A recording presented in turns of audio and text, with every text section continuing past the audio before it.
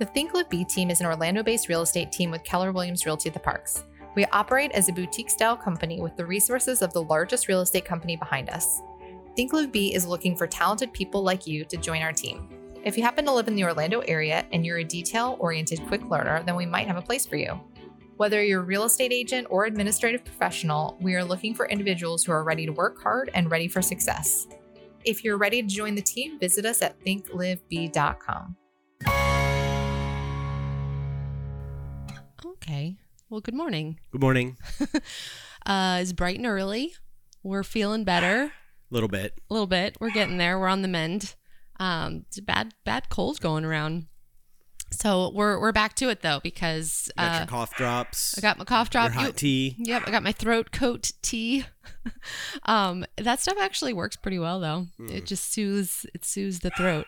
But I will try not to sip it right into the microphone. Thanks. Appreciated? Yeah. Great. We are here. Is that called misophonia? What does that mean? Isn't that's like when like the sound of chewing or drinking and stuff makes people's skin crawl and stuff. That's what that's called. We'll fact check that, but no, that's what it's called. Misophonia. Well, we're here because we're always what we're going to talk about today is actually pretty right on with this whole thing, because we're going to talk about consistency. Okay. And here we are making sure that we have our podcast recorded so that every week, except for last week. Well, sometimes we do a repeat episode. We're not perfect, but we at least do something. We're consistent. Right. We're consistent with this. And Pistachio is consistent in his consistently barking nonstop for 24 hours a day. If he's awake, he's barking. Yeah. It's a real professional show over here. But anyways, this is our podcast, Seeking the Best. And if you're a first-time listener, this is the podcast where we try to seek out the best in ourselves and overcome our personal hurdles as real estate professionals. I'm Catherine Stelgis. Our co-host, Kayla Boundy, is out today. And Patrick Fatika over here is our sound engineer, producer extraordinaire. Hello. And we're back. Yeah, we are nothing but consistent with this, because this is... Well, a couple things. Like, we started this podcast to be able to talk through things and talk about what we can do better and improve upon, because that's what we're always trying to do in our business and in our, I was going to say in our personal lives, but I guess that's true. Sure. And so I was just thinking about this word because I was talking with my coach the other day about, like, maybe that should be the theme of 2023, is just to really get consistent with things. And I was like, you know what? I think I said that at the beginning of 2022. Mm-hmm. And here, this is the thing. Every year I do improve in what I do as a business owner and as a real estate agent. Mm-hmm. And I've gotten some things that are super consistent that I do, that I'm going to share, and why I do them, and how they help me by being consistent with them. Sound good? Okay. Tie down. So I'm just going to kind of walk through the week, basically. So one of the things that we do consistently every week without fail is our Monday 5x5. So Monday mornings at 9 a.m., the whole team gets together. Even if somebody is like not able to be physically present, right? Like this week I was sick. Mm-hmm. I was still on the Zoom 5x5. Logged into Zoom and did my 5x5. So what is that? We talked about it before and we didn't come up with it, but it's 5 calls, 5 social media touches. Right. Just 30 minutes, real quick, get productive, right first thing Monday morning. And we started out first with like what's a positive or a win from the weekend as well. Like we do on the show. Yeah, small win. And we do that consistently every single Monday. And I think that that's just the reason that we started to do it was because we didn't as a team have that like some people meet every single morning for a stand-up or something like that. And look, as a business owner, you get to choose how to run your schedule. So if you have a team and you don't want to do a stand-up every morning, you don't, but you need some sort of get-together at least once a week. And Mondays made sense because it's like you're coming back from the weekend. We might be exhausted if we were out showing homes or doing open houses and things like that. And it's just it's a good reset So doing it at the beginning of the week makes sense. Yeah, and it gets you into action immediately. I mean, it could all make sense. It's like doing it on Wednesday could make sense. Like halfway through the week, and you need that little extra push. It's just depends on the kind of person you are. Yeah, whatever you need or whatever your team needs. Or you could do it every single morning. Like my first 30 minutes, I'm going to make 5 calls, 5 social media contacts. It doesn't matter. It's about the consistency of it. Doing it every single week means that no matter what, at least Monday mornings for 30 minutes, we're all lead genning. Right. If nothing else happens all week, at least we all together collectively did that 30 Before minutes. the S hits the F. Exactly. Right. So that's the first thing that we do. And I don't remember when we started that, like maybe a couple years ago. It's been a few years, yeah. And I heard the 5x5. I heard somebody talk about that at one of these conferences. And I liked the idea of just this quick 30-minute burst all together as a team, like just real quick, get into action. And then decided, again, for me and for us, I thought Mondays made the most sense to kickstart the week. And it was 5x5x5, and we changed it to 5x5 because Buffy. Because of Buffy, the vampire slayer, in case you... And if you don't know what that is, then you'll just have to figure it out. 5x5. 5x5B. Anyways, so that's kickstarts the week. Then the next thing that is consistent is every day at 6 p.m. there's a Slack notification that goes out to remind everyone to submit their daily sum up report. So submitting your numbers, and then it's also a checkout, like kind of checkout personally, like what what do you feel good about from the day? How did the day go? That kind of thing. It's just like to keep a pulse on how people are feeling. Mm-hmm. And I mean, a few episodes ago, just talking about keeping track. We were talking about tracking everything and stuff. And by doing that daily sum up every day, it kind of forces you to say, what did I do today? Rather than, and then you go to sleep, and then all of a sudden a week's gone by, and it's like, what did I do all week? Yeah. By forcing yourself and agents and admins, everybody to do that, then you can really kind of reflect on the day. Did I do what I needed to do? What, and if I didn't, why? Yeah. And all of those things. So and admins have a checkout form too, which they just complete as they're leaving the office. Whereas the agents get a Slack notification at 6. Right, because they could be anywhere. Right, and it's just it's also a reminder of like, hey, it's time to like sort of wrap up the day. Yeah. Excuse me. Yeah. Otherwise, you could be sitting there looking for houses for clients on MLS until 9:00 at night while you're kind of watching TV, and then you're working 15-hour days, right? And yeah, and you still might do that sometimes, but but you want to be, if you're aware of it. Well, here's by getting the message, hey, it's time to start winding down. Well, here's the thing: the more consistently you use that reminder, even if it's not a daily sum up checkout form, just if you have a reminder on your phone at like 6 or 6:30, like, hey, time to stop winding down the day, that consistent reminder will make you start to live that schedule. Sure. You will try to finish before that time frame because you know that that's coming. It builds in a structure. Especially if you live alone, or, and if you're just kind of like, Catherine's got me to say, all right, it's time to put the phone down. Those messages can wait till tomorrow. Right. And stuff. But if I wasn't here. Oh yeah.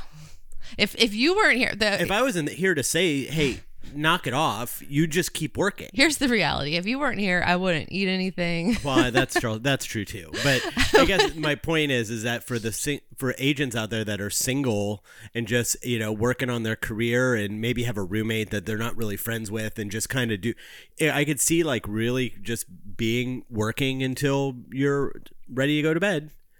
And it's like that's a real easy way to burn out. Yeah, and to not be doing the things you're supposed to be doing when you're supposed to be doing them because you feel like you're working all the time, and so by having some sort of reminder, whether it's a person or something in Slack or just a phone message saying, hey, start winding down. Yeah, and that's actually an accountability tool. So again, if you don't, like Pat's saying, like if you don't have somebody to be accountable to for your schedule and maintaining that balance, set a reminder on your phone and use that. And it, again, it's not a perfect thing. Yeah, it's about reminder. a consistency. Yeah, consistent reminder. And after of doing it for a few months, your mind will automatically go there. Yeah. After a while, right? Yeah. Just don't delete the reminder because you're like, I gotta keep working. I'm tired of seeing this. So yeah, because we're going for it's not like a diet, it's a lifestyle change. Right. So just leave that on forever. Yeah. That reminder. Yeah. So and then the next thing is on Tuesdays, we do our meetings every Tuesday. I missed this week because I was sick. And I was really pretty rough, and so I didn't even zoom in for it. But other than that, I know we're days and days away from that, and you're still like I can hear it in your I mean I'm sucking on a cough drop or sore throat drop, whatever it is, and but consistently every week those meetings happen, and usually even if I'm going to be out of town or something, I'll schedule them for a different day so that they still happen. But that's rare. I mean, it's pretty much every Tuesday. Team meeting at 1 p.m. Sales meeting one-on-ones right after. Yeah, I mean, something crazy has to happen for that. And even if it does get canceled, it gets moved to a different time. It's not like, we're just not going to do it this week. That doesn't really happen very often. Yeah, and that consistency. So I think what having a team sort of forces you to put some things into place. Yeah. Because you're responsible for other people. Yeah. So you put these things into place. Like we need to have a meeting. Why does every team have a meeting? Because you need to check in with everybody and you need to make sure everybody's on the same page and working towards the same goals. And you can only do that if you get together. It's like random messages here and there are not the same as sitting in the same room together and talking about things. Sure. So we do that consistently every week. And there's an agenda that's also consistent. We are going to start with small wins. We're going to talk about or small wins or values, like where does somebody show up with the Think Live Be value. We're going to talk about new listings. We're going to talk about the market and what's going on and how to, talk to people about that and any events we have upcoming and things like that. And then we have our book club, and it's consistent every week, the same topics. And then we have our one-on-ones, and the one-on-one conversations are always right after the team meetings.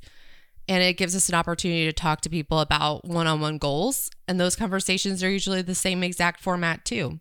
What was your goal for last week? Did you accomplish it? If not, why? What's going on? How are you feeling? And you're keeping in touch with everybody and what's going on so that you can oversee and guide this ship. Well, it also makes it easier for the people because they know what to expect. So they know what to bring. Yeah. Mentally and physically what to bring. Right. We're going to go over the 411 every week. Right. So they know what questions are going to be asked of them, what they are going to have to bring to the table and stuff. And they're not surprised with, I didn't know we were going to do that. Or, no, I wasn't sure what was that all goes away. Right. Because it's the same every single time. Yeah. So it makes it just streamlines all of it. And well, I'm going to get to this because I'm kind of going through the week in order of the consistent things that I do. But when I get to Thursday, I have my coach call.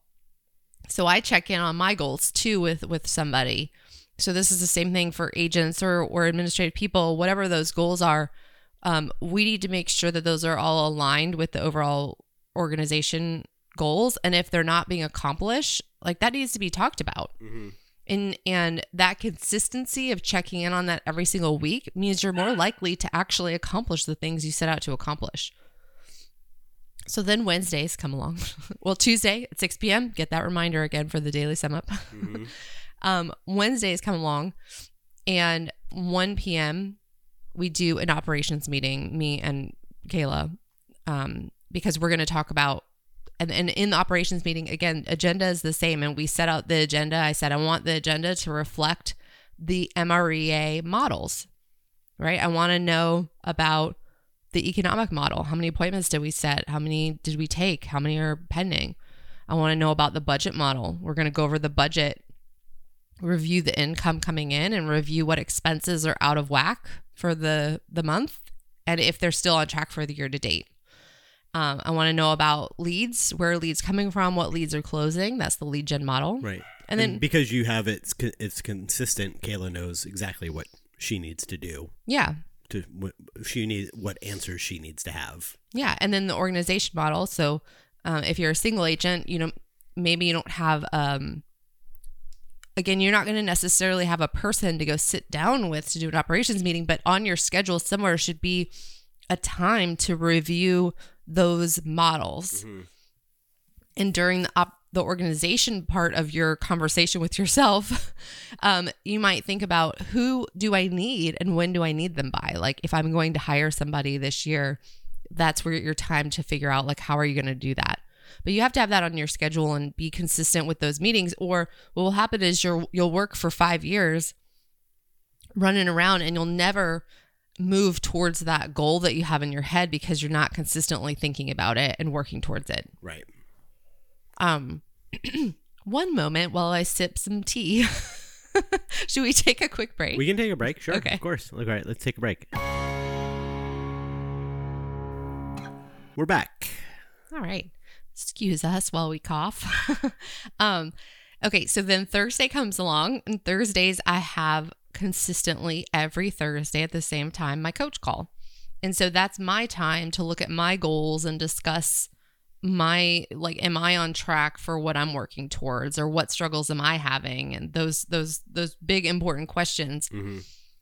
That's my time to do that consistently every week. If I didn't do that, if I didn't sit down and even if you don't have a coach, like if I didn't sit down though and at least look at my 411 myself and check in on those things, I wouldn't accomplish the stuff. There's studies that show that people who write down their goals are like 90-something% more likely to hit them.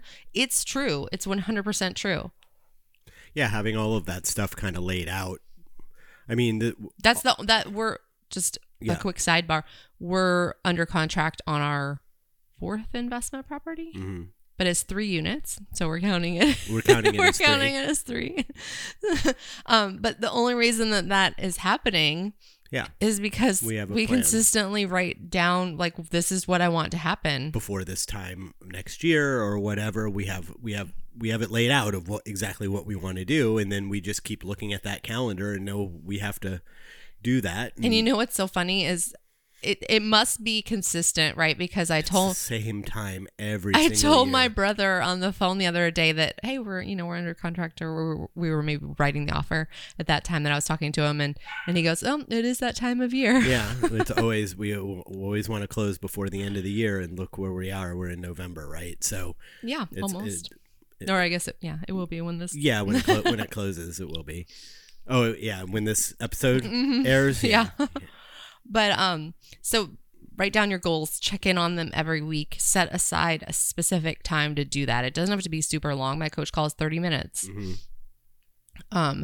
And then that's the bulk of those consistent things that every week are going to happen without fail for the business. One thing we didn't talk about is, I'm sorry. I forgot about one of the most important things is on Saturday morning. What do I do? Well, we haven't even gotten to the rest of the week yet. Well, I went to Thursday. Oh, but now we're going to Saturday? Well, yeah, I'll get back to you have your plan. Okay. All right. So Saturday morning, what? Saturday morning, what happens? You sit on the back porch with my black notebook. Mm-hmm. My black notebook is the bold planner. And you say, I'm going to calculate. I'm going to calculate and plan my week. So I get my bold planner and I look at my schedule and I look at the bold planner and I write out my week and I write out the goals for the week.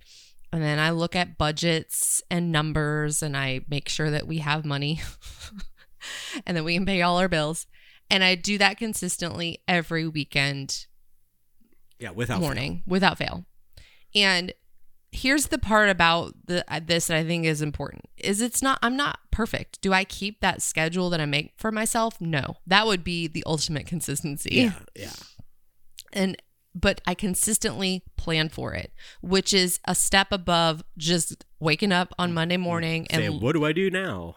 and letting clients tell Dictate me your life. what I need to do, waiting for the email to come through that says, can I see this house? And then that dictates where my day goes. Right. So that is the most important part, I think, that I've incorporated, is that constant planning on the weekends. It's also my favorite time because I'm just a planner and I like to do it. Yeah. And no one's going to call Saturday morning. It's nice and quiet. Well, even if they do, I know that it's okay to not be like on, Right. like people shouldn't expect you to be like immediately calling them back at 8:30 a.m. or 9 o'clock, because it's like one of the first things I do. And I do it at that time specifically so I don't get interrupted. Right. So it gets done. Yeah. So it happens. Everybody knows as the day goes on. Yeah. Which is actually part of if you think about all the things that I just mentioned, like they're strategically placed in the day because of things like that. Like, why do I do it on Saturday morning as soon as we're done with our coffee? Because I know that nothing's going to interrupt me. Why do we do Monday 5x5? Specifically because it's to kickstart the week and it's first thing in the morning. Mm-hmm. So you're unlikely to get... Everyone can be there. Yeah, everybody should be there. It's Monday morning. We should be working, right? Why do we have our team meetings around lunchtime? Because we're supposed to be lead genning in the morning, mm-hmm. appointments in the afternoon. Mm-hmm. It's the one time where we have open. And it's also one of those times where if you don't answer the phone, people kind of mm-hmm. expect that because it's lunchtime. Yeah. And as far as the agents go, having it consistent like that, it's like, you better not schedule anything during our appointment. You guys can show properties every single day. Your schedule is open to do it. Do not schedule your showings during our one-on-one time, during our team meeting time. I think that's a good example of when you have a team, like you're helping them build structure. Yeah. When it is really hard as a single agent, is really hard to find that structure unless you're just a super self-disciplined person, which, listen, I've talked to a lot of people over my career, and I do not think that most people have discipline. So this is an opportunity to create specific things in their day to show them that it can be worked around. You can make time for the most important conversations just by putting it in your calendar. And it just gives them that right from the beginning, that roadmap for success, which is like what we always say, like if it's not in your calendar, it doesn't exist. And so it's a really good time blocking example to show them, here, we're going to have these team meetings every single week. And I guarantee that you can make them and your clients will understand. And it won't mess with anything in your day. And it will be consistent. And so it's a good structural tool, and I think everybody needs some structure. Well, even people who don't want it. It's the oversight of it. Like, it's real easy to just let things slide this time, and before you know it, it's all the time, and you don't even realize you're doing it. Yeah, yeah. I did that for a while. Like, I was always really consistent with like the 5x5 and the team meetings and the one-on-ones, really consistent. The ops meeting, we definitely have allowed ourselves to move more often than we should. Mm-hmm. And I think it's just because I'm trying to what's my excuse for that? What's my excuse for that? Well, I think it's because you think at the moment, well, this is something that can be moved. Mm-hmm. We can do this later in the week. But then what happens is later in the week comes and goes. Yeah. And then it's the next week. Well, that's what we just said. So my best, advice is to just say, like, whatever you like, decide when you're going to be having these check-in things and put it in the calendar. Decide for a good reason why they're at specific times. Again, the ops meeting being at 1:00 is because it's right around lunchtime. I wanted to make sure I had enough appointment time slots, mm-hmm. that I wasn't taking up time where I could be meeting with clients for meetings. Right. But at the same time, it has to happen, or I'm not going to be clear on is my business moving in the direction I want it to. So those are some consistency things that we do. One thing that we didn't talk about, which is probably the second most important, besides the Saturday planning one, is the lead gen time block. Yeah, we've talked about that so many times. We have. That's why I didn't bring it up. Right. But just as a reminder, if you do that consistently every day, that's a business changer. And I'll get back to you when I finally figure out how to do that consistently. What do you think about that? Pat has some opinions. That grinds my gears. That grinds your gears. Why? Tell me about it. Well, that it is the most important thing. It's like without the lead, that's the engine. That's the engine. It's like, oh, I got to make sure that this carburetor stays clean and I got to change the oil. And it's like, okay, yeah, that's all true. Those are all important things to do. There's no doubt about that. But if you don't have an engine in the car, then who really cares if you check the oil and clean the carburetor? It's like the engine is the lead gen. If you don't do that, then everything else is, you're going to limp over the finish line. And that's going to be it. You know what I mean? It's like, it is the most important thing. It is I say all the time, real estate agents aren't selling anything outside of themselves. So the most important thing you have is time and time management. And that time management is all about lead generation. So you have to covet your time so that you can do the lead generation, which is the engine of your business. Well, and again, that's why everything else is built around not being in that 9 to 12 time block. Yeah. Like those other meetings, except for the 5x5, because that is lead gen. You should just, I mean, if it was me, I would have my calendar, on my Apple calendar, and I would have that lead gen repeating every single week on my calendar in red, impossible to change and to block it and to change it. And you have to get in the habit of, when you're setting appointments, to not just say, oh, Tuesday or Thursday. Yeah, I can do Tuesday. And then opening up your calendar and then putting it in. You have to be. I think I've gotten. Because your calendar is full. So you don't have a choice. I have gotten really specific about in that planning time, mm-hmm. putting in the times that I'm available for appointments. Mm-hmm. And then that's it. You've come to a point in your career where you have actual appointment time in the calendar set, but most people don't do that. Most people are just waiting for the phone to ring. Somebody called, they said, hey, can we go do this on this time? And you go, yeah, sure. With absolutely no coveting of your own schedule whatsoever. I forgot one of the other things that are time blocked for. Script practice. Oh, script practice. Yeah. Yeah. So I have team script practice Tuesdays mm-hmm. and Friday mornings mm-hmm. before 9 a.m. And then script practice for listings Monday, Wednesday, Friday. Right. And it's, again, it's there, it's consistent. And by doing that one activity, mm-hmm. you are better at your job, right, of converting business. Like, right. I think the other things are all like, those are pieces and tools for the business to have a structure, to have a focus, to make sure everybody's working towards the big picture goals. The script practice is what makes you better at your actual job of talking to people, right? Being in sales. Yeah, being a salesperson. Forgot that part. But yeah, the lead gen definitely. And here's the thing: it's really easy to get distracted during time blocks. And we talked about time management and time blocks. So that's the thing when I say, I was talking about with my coach about consistency, two things. One is being consistent with everything, right? Not just those things we talked about earlier, but that the lead gen time block happens every time.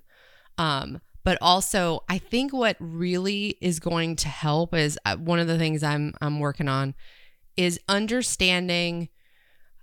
So first, let me just backtrack. I hate like business buzzwords. Like synergy? Yeah, I was going to say synergy from 30 Rock.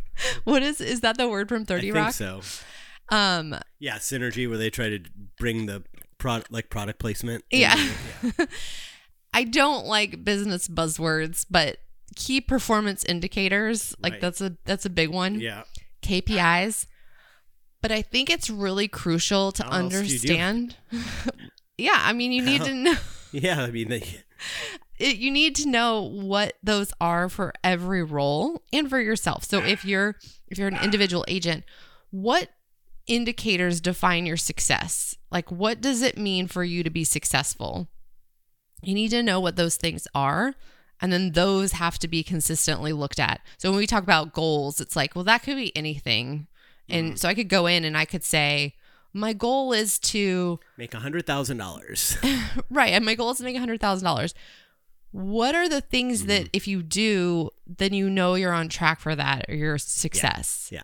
And we've talked about breaking all that down and everything. Yeah. Yeah. So, but knowing that for other roles, like it's really easy to identify for sales, I think. Yeah. It's harder for other things. True. So like if you're a transaction coordinator, for example, right? Like, yeah, like how do you define success in a role like that? Or how do you define success as a marketing assistant or a listing manager or a showing agent? How do you define success in those roles? Making sure you're really clear on those. As a team leader and owner, or as the person doing for both. Coordination. Yeah, for both of you. I mean, it helps. I think everybody wants to know how do I succeed in this role? How do I know that I'm doing a good job? Like people want to know that. Yeah. So you have to be, as if you have a team, or again, if it's just yourself, you still want to know, like, are you succeeding in those areas of your business? So knowing what those performance indicators are for those different roles is something I'm working on, because that's where I want to be really consistent in 2023 is when we're having our meetings, is to know that we're all being successful, not just the sales people, where it's super easy to identify if you are or not hitting your numbers. Yeah. But that we all know, like, hey, we did really awesome this month because we achieved these things. And it's easier because those are all interconnected. We can look at what the team goals are and then say, oh, the team is hitting its goals. But when you start to break down marketing assistant, what does that mean? When the marketing assistant, what does that mean? What goals do they need to be hitting in order to get to be successful in their job? That's a lot different because the team goals are usually big project ideas and numbers.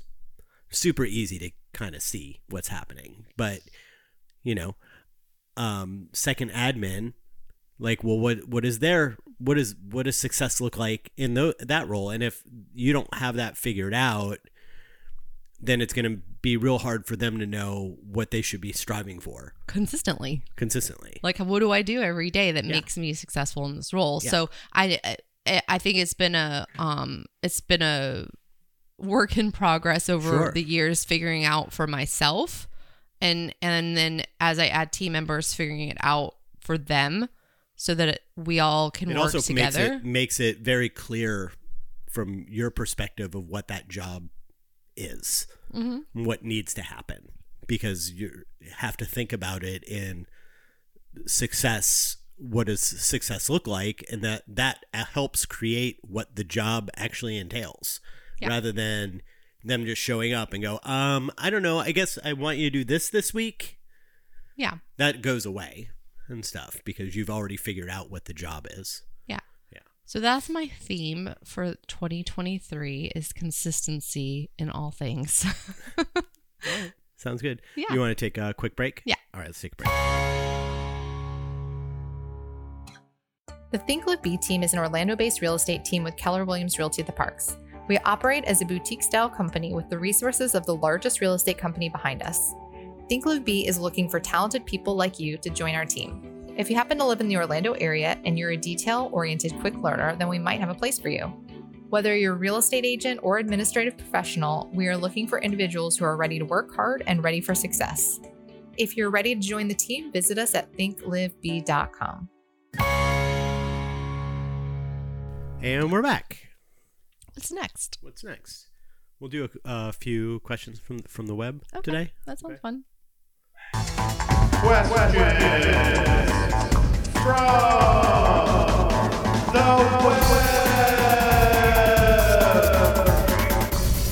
Questions from the web. I'm representing first-time home buyers on an FHA loan. Appraisal came in $15,000 low. Seller is upside down as he bought the house last year. We negotiated through this, and at the last minute, the listing agent says the seller is good and will close as long as you reduce as we both reduce our commissions by 0.5% so he doesn't have to bring cash to close. Why does the listing agent assume I need to be responsible for the seller being upside down? How would you respond? Okay. Let me break that down for a moment. Okay. I think a lot of times if I hear that, it sounds like you're blaming the listing agent for asking you. And I understand. I don't like it when people come to me and ask me to reduce my commission either. And I have been put in the position where I've had to do the same, and I hate it because we're working really hard and we've earned our commission, and it shouldn't be part of the conversation. Sometimes it is. So what I would ask is, it sounds like they already had negotiated to reduce the price and just close. Was that in writing? Because it sounds like if it was in writing, then I would just, politely decline and say, I understand the seller's in a tough spot, but we already agreed to reduce the price, and that we're ready to close. And there's really not much else that can be done about it. If it's not in writing, then you have to make a business decision, because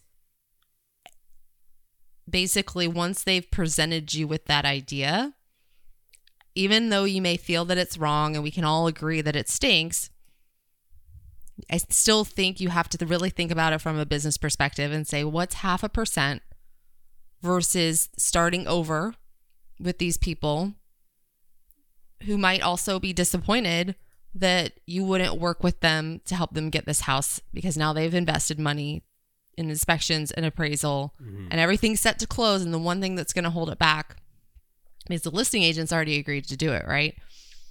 The one thing that's going to hold everything back is you not being willing to budge a little bit.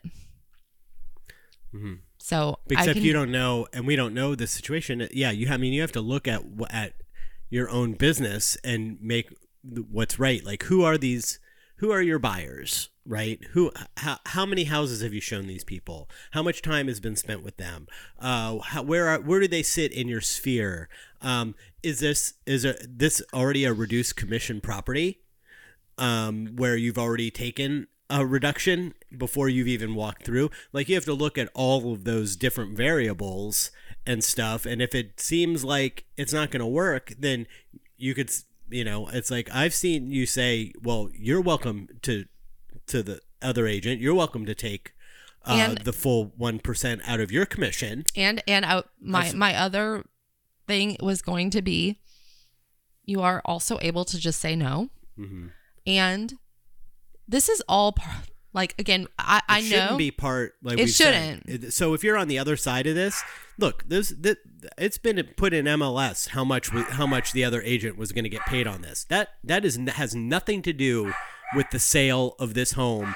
This is and what you're doing by asking another agent to reduce their commission after the fact is, hey, I know, don't treat your business like a business. Let's treat it like a charity. For no reason at all, because you need that check so bad that you're going to screw over somebody else. I hate that crap. But you're assuming that, like, you don't know enough about the other side. So let me just back up again. You can just say no. And we have an episode entirely about negotiation, maybe more than one, but one particular that I know we talked about, where you have to know what the alternatives are. So how close are you to closing? Do you think that the seller will not perform if you don't agree to this? Or if they already indicated that they were able to close, then maybe just politely declining, you'd still end up closing. Right.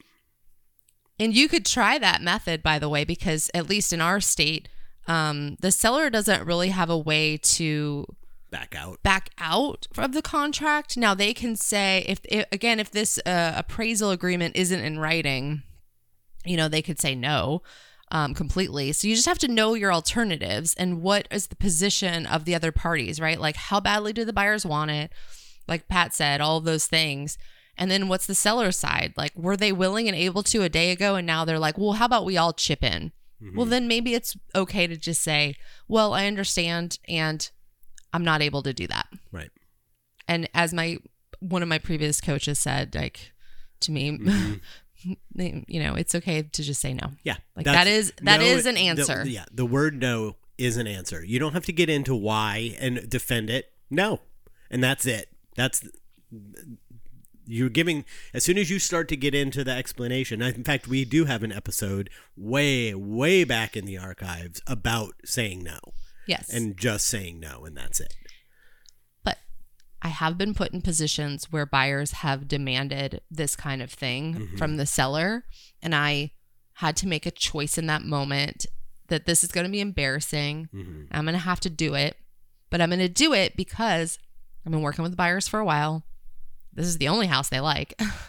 And I could keep showing them houses and we could keep going down this path, or I could make a business decision to help them get into this house and be done with it. Is it worth, if I don't do this, if I don't just eat it, let's say it's about $2,000, right? How much of my time, knowing how much my time is worth per hour, am I going to spend with these buyers, showing them more properties, putting them, finding the house that they want, the discussions, under contract, the inspections, all of that. I add up that time. Is that more than $2,000? Because if it is, you got to do it. You got to get them off your plate, right? There's another quote that clarity is power. The more clear you are on your dollar per hour, the easier it is to make these decisions. Yeah. And so because I've been doing this a long time, my dollar per hour is pretty high. So I can pretty quickly assess and say, that's probably worth it. Yeah. For me to just be done, depending on the situation. Right. I had a situation recently where I had a buyer's under contract. This didn't have anything to do with commission, by the way. But I had a situation where we were trying to get an extension on the closing at no fault of the buyers. There was a freaking hurricane that came through. And act of God, as they say. And the seller just didn't want to extend. And it was really like it was a contentious conversation about extending. And why did I bring this up? I think it's sometimes like it can get emotional and you're like, why doesn't this person understand that there was literally a hurricane, which means that we have to get a reinspection. Like it leads to all of these other things that like the lenders have guidelines that they cannot budge on. It's like those, because it's a really selfish sort of infantile kind of outlook. So it's the guy who does his 30-minute or less pizza order and then has the stopwatch and is standing there waiting, right? Because it's looking for that you know what I mean? Like that guy, he's like, no, we're supposed to close on this date. Like that's no, absolutely no. That's what it was, but that's what it's supposed to be. Yeah. And stuff. And it's like, how do you have a conversation with somebody like that? Well, so in that instance, again, it's not about commission, but it was a difficult conversation. And the other agent made a proposal and had requested that the buyer make an additional escrow deposit. And in that moment, I could have easily said, well, I don't see why they would need to do that, considering there's a hurricane that came through and it's not their fault that they can't close. And I could have gotten really defensive and emotional. Thinking you're defending I'm defending my buyers. Right. Instead, I said, okay, let me talk to them and see what they think. Then I talked to them and I explained, listen, you guys really want this house? And it's at the end of the day, it's kind of an okay compromise. Like it's just going to come back to you at closing. We already have a loan commitment. You're going to close, right? Yeah. I'm pretty sure you're going to buy the house, right? So I'm pretty sure we had it cleared to close. We were just waiting on the re-inspection. So there was no reason not to just agree to that, even though that was like maybe a little bit of a hassle for them and all those things. And I could have gotten defensive in that moment, but instead I took a step back because it's hard sometimes in these conversations to not just react. Yeah. I took a step back and I said to myself, in my head, I said, that sounds pretty reasonable. I think it's silly, not necessary. And probably we could continue to fight this because this is an act of God and there is a stipulation in the contract for it. And what good would that do? Right. At the end of the day, I'm going to go talk to the buyers and see what they think because ultimately it's their decision. So here in this conversation, this is your decision because it is not part of the purchase sale contract. It's your decision to make. You just have to weigh all the variables and take that emotional thing of like, why does the listing agent think this, blah, blah, blah. Take that out of it, run some numbers, and come to a conclusion. Yeah, exactly the same with you using part of your commission for a seller because a seller messed up and you representing the buyer. Yeah. You don't get your emotion out of it, right? Look at the numbers and see if it makes sense. If it doesn't make sense, also here's tell them to F off. If it does make sense, well, then don't tell anyone. Well, you to know do what that. I mean. Well, you just say no. But one more thing to consider is FHA appraisals stick with the property. Right. So go look at the other recent sales in the area, and if they're all FHA, well then, again, what's their alternative, right? They're likely to have to go back on the market and find a new buyer, but guess what? All of the closings are FHA buyers, which means they're going to run into the same exact issue. The same thing. So the likelihood that they can readjust the commission though in MLS at that point if they want to. So, it goes, there's lots of different things to think about. But like I said before, it's like you can say no, or you could say, I'm not able to do that, but you're welcome to take the full 1% out of your commission back to the seller listing agent and put it on them. Let them come up with what are they then? You know what I mean? It's like, that's what I would do. I'd put it back on them.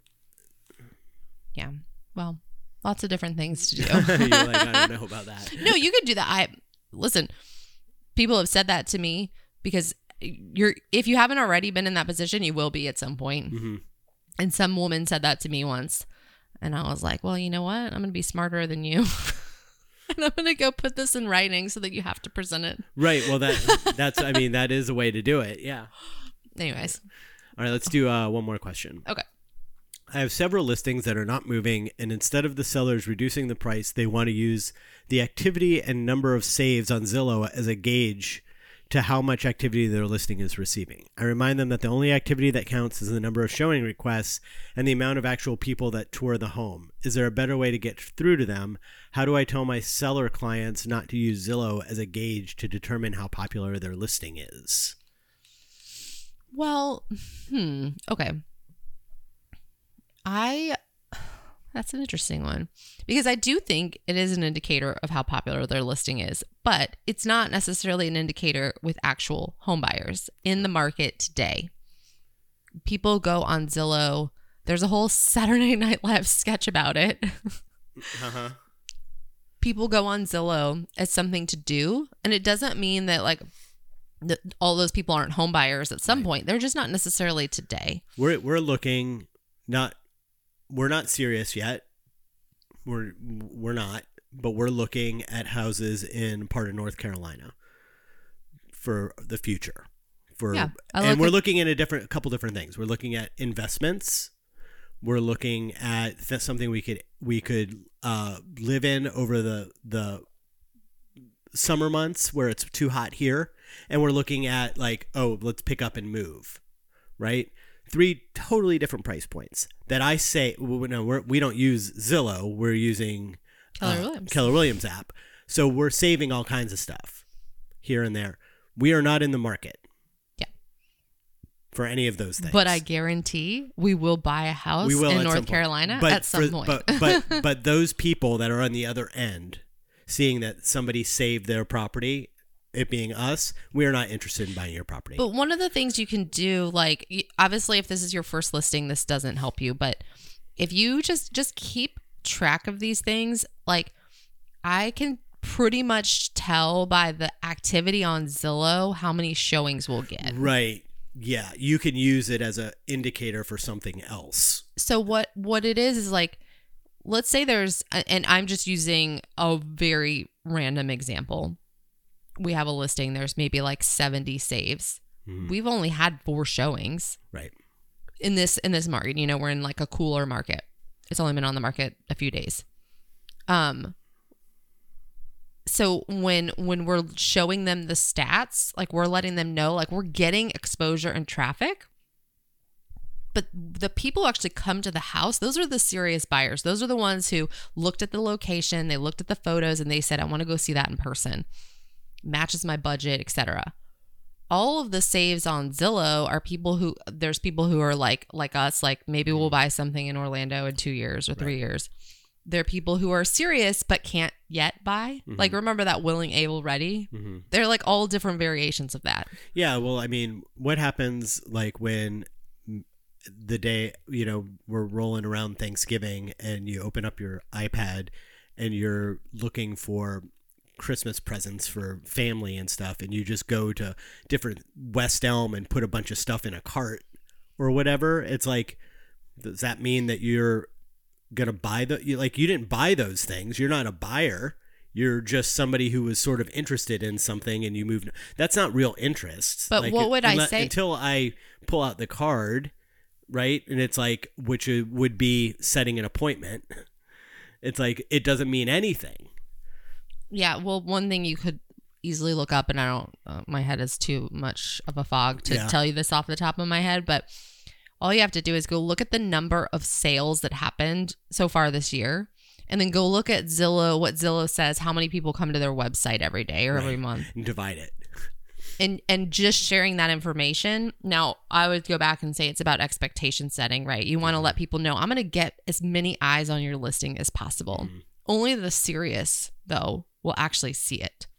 Yeah, I mean, what you said, set expectations. Whether I had buyers or sellers, I would be sitting them down on day one and say, "You guys how do you guys look at homes?" And they're going to all say Zillow, and you go, "Well, they call it a Zestimate, right? Because it's as much of an estimate as a McNugget is chicken."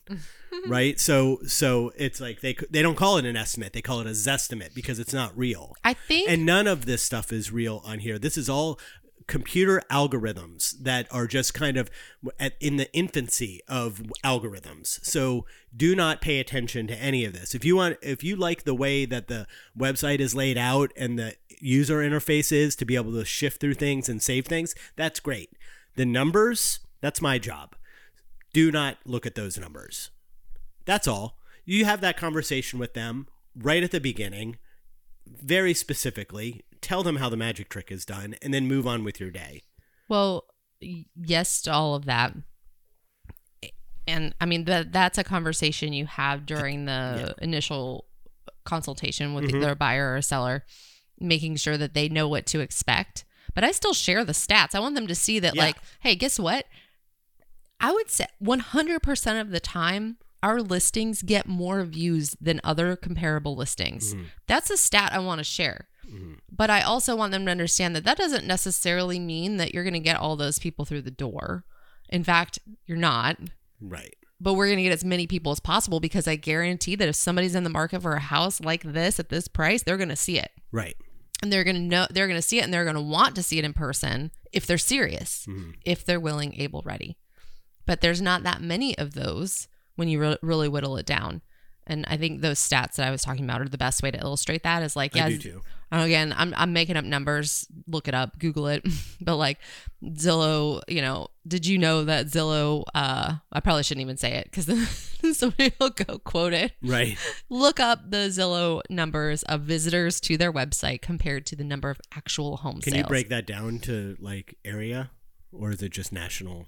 I don't know. International. What am I, a Zillow expert? I don't know, but I mean, it wouldn't take long to figure out those numbers, and then you divide them together, and you go. So I used to, though, when talking with sellers, and now the stats change, but it used to be there's a page on Zillow. Hold on, let me back up for a second. When you're talking with sellers, I think the word has gotten around at this point that a Zestimate isn't that great of an estimate. Yeah.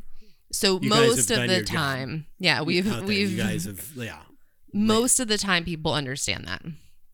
But I used to there was a page on Zillow that showed you the variance of like their estimate compared to what actual value was, or something. And that's not exactly the right way to put it, but it was 30% off in Orlando, the Orlando metro market. Their estimate was 30% variance. Think about how big that number is. That's huge. Insane. That's a huge. You could get 10-year-olds to guess closer numbers than that. Yeah. Now, I think it's closer now. I haven't looked in a while because, again, people have started to just know that. But that was when I was having those conversations with sellers. You presented facts. I would open that page. And Right. if they were really set on that assessment, I would open that page and I'd be like, I just want to share this with you. What does this say? And let's look at actual comparable sales and let's come up with a strategic price to get your home sold so that you're not, sitting here waiting for people having to reduce your price and chase the market, blah, blah, blah. So just look for facts. Yeah. Facts.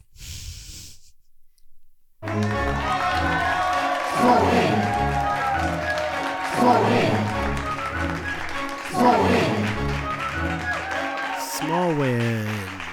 Kat, you got a small win this week? My small win is that we're going on a nice vacation. That's my small win too. Oh, well, you can't take that one. Well, I thought your small win, you had, I was going to use that as my small win because you had a couple small wins yesterday.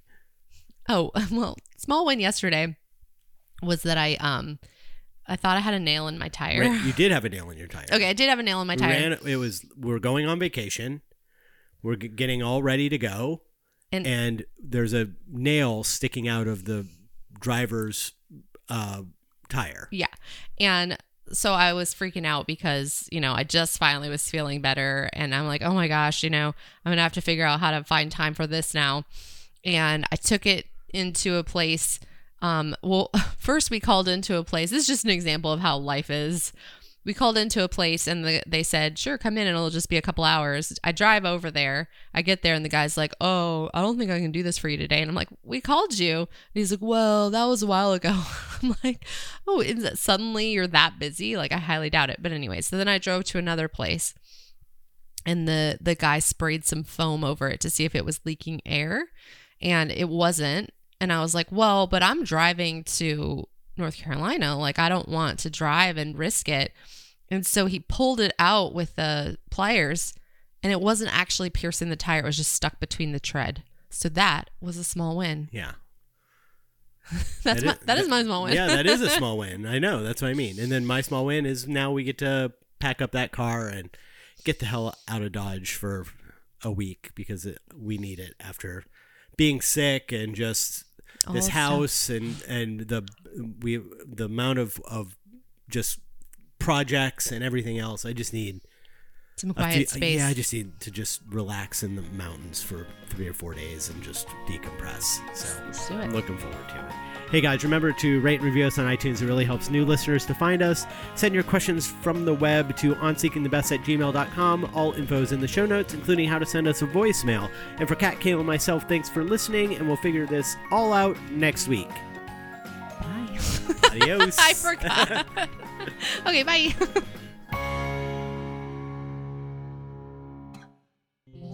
This has been a Think Live Be production.